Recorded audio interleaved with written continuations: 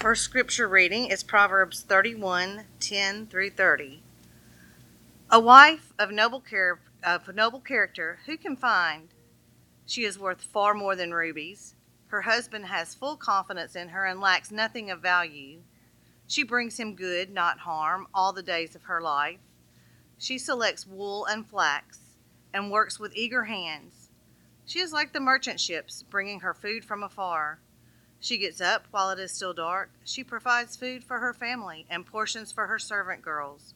She considers a field and buys it. Out of her earnings, she plants a vineyard. She sets about her work vigorously. Her arms are strong for her tasks. She sees that her trading is profitable, and her lamp does not go out at night.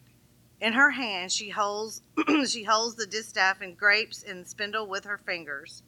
She opens her arms to the poor and extends her hands to the needy. When it snows, she has no fear for her household, for all of them are clothed in scarlet. She makes coverings for her bed. She is clothed in fine linen and purple. Her husband is respected at the city gate, where he takes his seat among the elders of the land. She makes linen garments and sells them, and supplies the merchants with sashes. She is clothed with strength and dignity, and she can laugh at the days to come. She speaks with wisdom, and faithful instruction is on her tongue.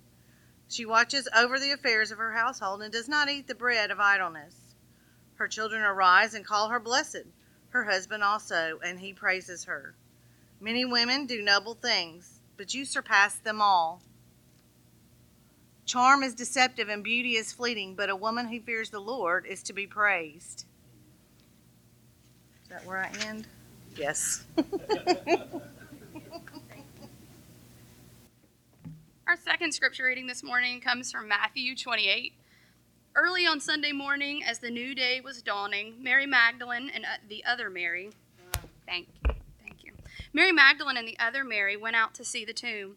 Suddenly there was a great earthquake, because an angel of the Lord came down from heaven and rolled aside the stone and sat on it.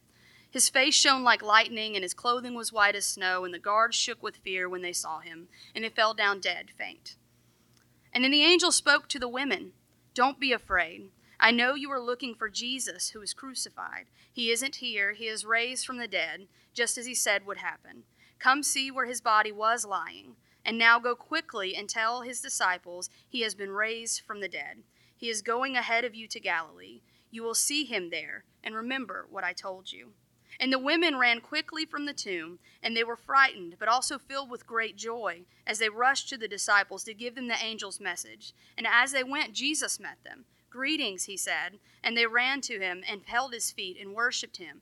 And then Jesus said to them, "Don't be afraid, but you go tell the brothers. Tell the brothers to leave for Galilee, and that I will meet them there." Good morning. So first and foremost, I'm going to apologize to the men in the room, because you are probably going to feel like at the beginning that I'm not preaching to you at all. So I'm sorry, and I'll get to you at the end. But it's Mother's Day, and I don't think Mother's Day would be complete without a readings of Proverbs 31, right? I don't think I've ever been to a women's conference or to a women's retreat or to a women's Bible study that did not include the reading of portions. I left my Bible. Corey, can you bring that to me? Without reading of that text, which I want to read a little bit more of it for you today. Sherry so kindly read it to us, but I'm going to read a little bit very quickly. Starting in 13, it says she finds her wool and flax and she spins it, and then she finds a merchant ship and she brings food from afar. She gets up before dawn to prepare breakfast for her household and her servant girls. Not just her, everybody. She goes out to inspect a field. She buys it with her own earnings, which doesn't even make sense for that day, to be completely honest. She buys it with her own earnings, then she plants a vineyard, then she's energetic and she's strong, and she's a hard worker, and she gets bargains, and she stays up late and burns the midnight oil. Her hands are busy. She extends a helping hand to all the needy, all the poor. She has no fear of winter. Her husband's well known. She does a lot of things, y'all. She does a lot of things. And, I mean, it's just so much. It's just so much. And it's just a lot of things to do right? Like, there's a lot of things that this woman had to do correctly. But it makes me think of men's conferences. Men in here, the men's conferences. Men's conferences, they get to sit around and, like, if iron sharpens iron, so does one man sharpen another, and they get to sit and drink their coffee and plan a big game dinner, you know? And then women's conferences, we get a very tedious list, okay? That's what we're given. It's a tedious list, some tea sandwiches, and shame. That's what we get, right? Because of that, if this is what it is to be a biblical woman, if Proverbs 31 is what it is to be a biblical woman, well, I'm not that. I'm never going to be that. And I don't know how to be that, right? Maybe just me, but that's impossible. All of that feels impossible. I'm supposed to be a domestic queen who rises early, and I'm a great businesswoman who brings all the provision to the household. Not sure what the man's doing, but you bring all the provision. You're super organized. You dress amazing. It talked a lot about how she was dressed really pretty. You dress amazing. She works as an elected official. I don't know if you got that part. Like, she was like in charge of things. And then she raises perfect children. And if that is what God is requiring of us, then I just say we give up. Because that's hard. Or maybe we're reading the text wrong, right? Maybe that's not what God is requiring of us, and maybe that's not what the text is even trying to say.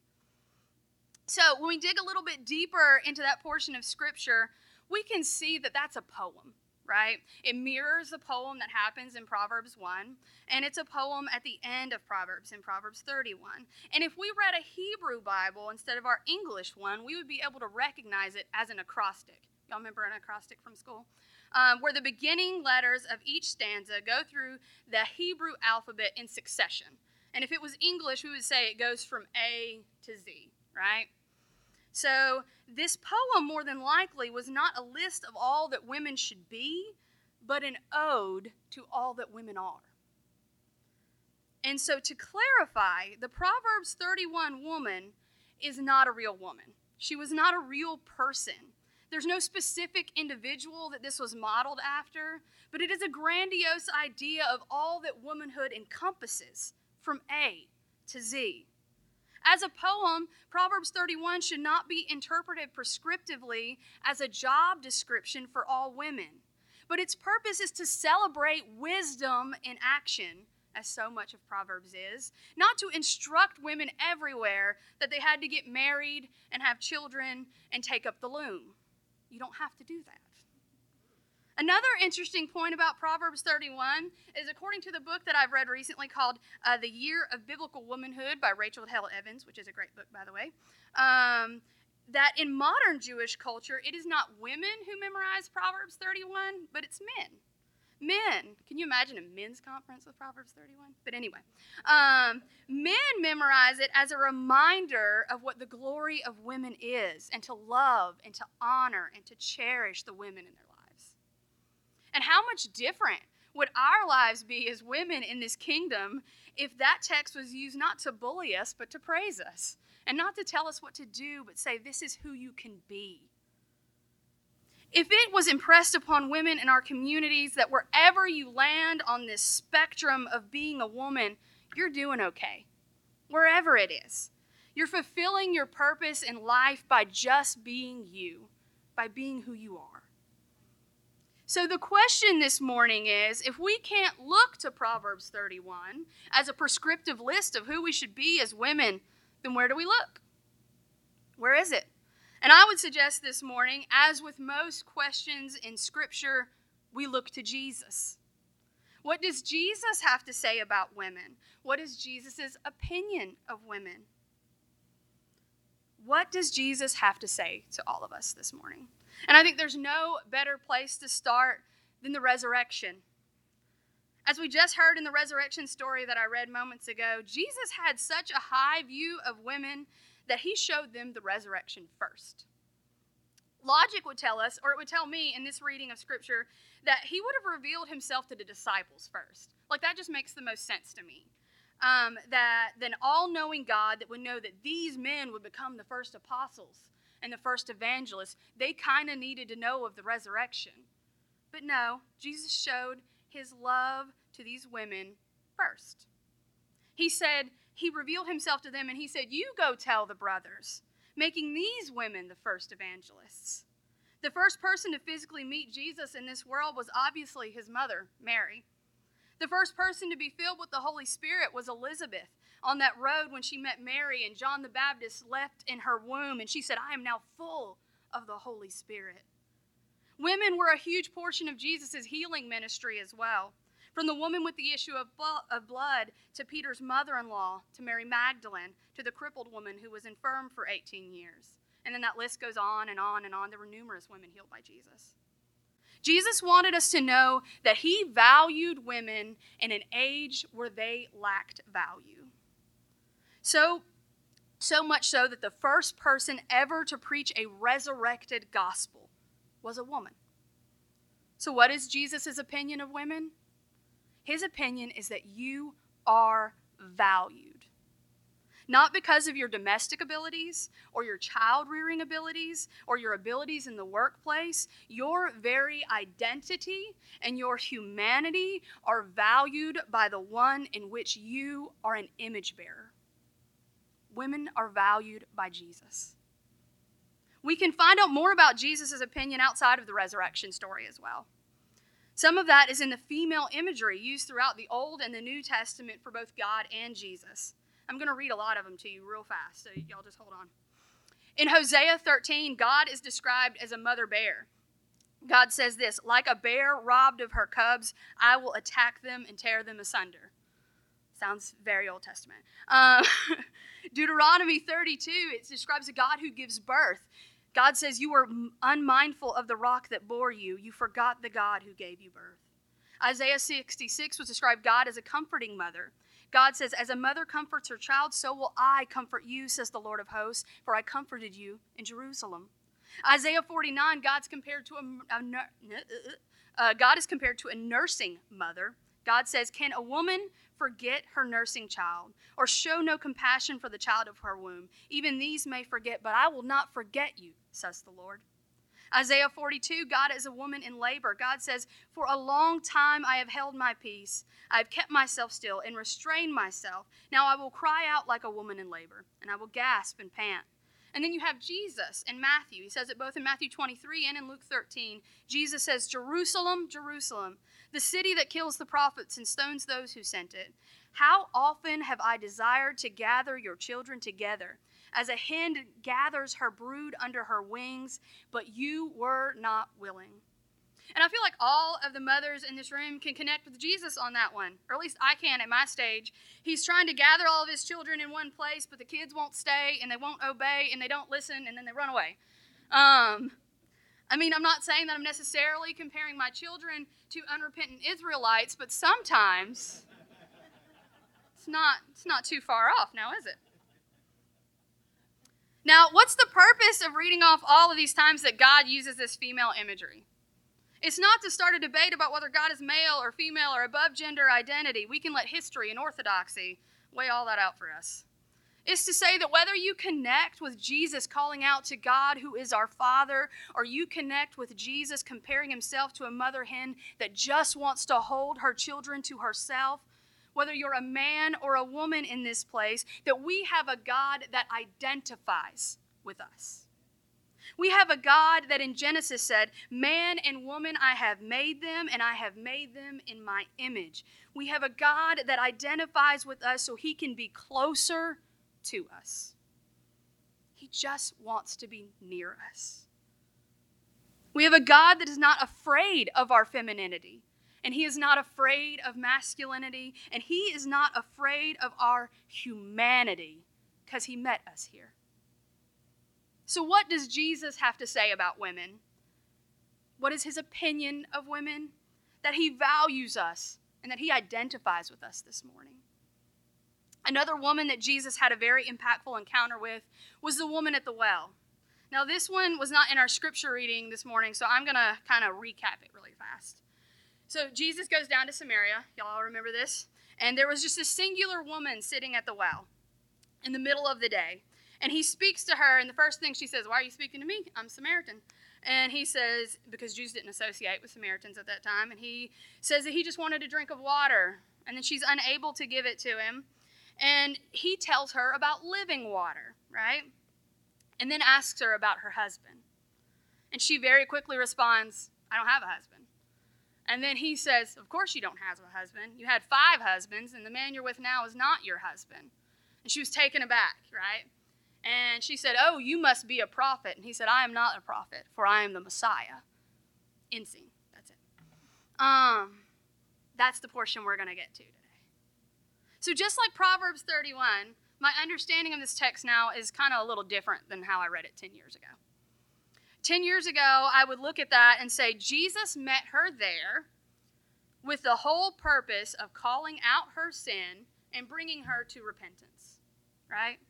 That's what my initial reading would say. But it's amazing what history and context can do to our understanding of Scripture. So the first question that I would ask now is, why is this woman alone in the middle of the day by a well? See, because at that time, and any of you that have been anywhere, if you've been to Africa or overseas where women gather water at the well, no one goes in the middle of the day, and nobody goes alone. It's Maxine probably knows from her time in Africa, even my short stint that I spent in Africa, women went early in the morning or late at night when it was dark and cool to gather the water, and it was communal. You went with your friends, right? And you didn't go alone because that's dangerous. So what initially this says to us is this woman must have been an outcast. Somebody didn't like her. And so we bring that to the table of our understanding of this text. But also, while reading this, we must bring to the table our understanding of divorce during that time. During those days, a woman could not request nor be granted a divorce for any reason. But if a divorce happens, it was at the full discretion of the husband. And women could be divorced for almost any reason, at any time, or for no reason at all. So more than likely, this Samaritan woman did not have 5 husbands that died, right? That didn't happen. What probably happened is that she was divorced and put out of her home that she lived in repeatedly and left destitute because without a husband, you had no money. So she had to find a husband after husband after husband, not because she was sinful, but because she didn't want to die. She wanted to eat. She didn't want to be alone. So when Jesus called her out there, he recognized that this was probably not her fault. That she was put away for possibly something as simple as being infertile. This woman was pushed aside. She was used, she was abused, and she was thrown by the wayside. So Jesus asked this loaded question of this woman that he knew the answer to. And it wasn't to call out her sin of fornication. It was to call out her abuse. He wasn't there to condemn her, but he wanted her to know that she was seen, that she wasn't alone, that he was there, and that he was present. See, Mother's Day is a joyous time for a lot of people. Some of you woke up to breakfast in bed. I did. Kinda. It took a minute. Some of you woke up to handmade cards with little macaroni glued on them from your kids or your grandkids. But for some of you, Mother's Day is hard. Maybe you've lost your mother recently, or not so recently. Maybe you don't have a positive relationship with your mother. Maybe you've struggled with infertility and loss. It's hard for some people. And to be honest, the hardest Mother's Day of my life was just a few years ago. Eden was 3 years old, and it was Mother's Day 2015. And in 2014, I suffered several miscarriages. So by the holidays of 2014, I was resigned to the fact that we wouldn't have any more children. And I thought I was over it. As much as you could be. And then Mother's Day came, and I sat on the front pew of that church that we attended and hugged my 3-year-old and cried. I was overwhelmed by the loss that felt over and over again, and it consumed me again just on that day. But just like the woman at the well, Jesus wanted to bring the Messiah into my situation. He wanted to bring the Messiah to her, and he wants to bring the Messiah to you all today. Whatever situation that's going on in your life, whether it's grief or pain or joy, Jesus wants to bring the Messiah into that. Now, we all know how my maternal story turned out by evidence of that very loud 2-year-old that y'all see running around. She's here. But the story I want to tell you this morning is not one of miraculous healing. The story I want you to gather today is that I was met in my grief and I was met in my pain by a God who was present. And if your Mother's Day is full of joy today, we thank God. We praise God. And we recognize that Jesus is here with us right now. And if your Mother's Day is tinged with grief and pain, we sit with you and we see you like Jesus did.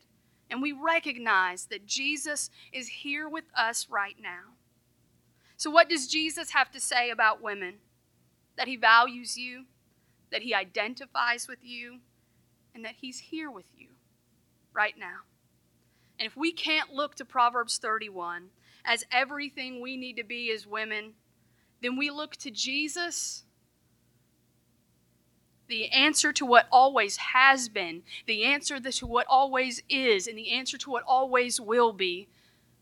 It's Jesus. And he's here with us right now. Let's pray.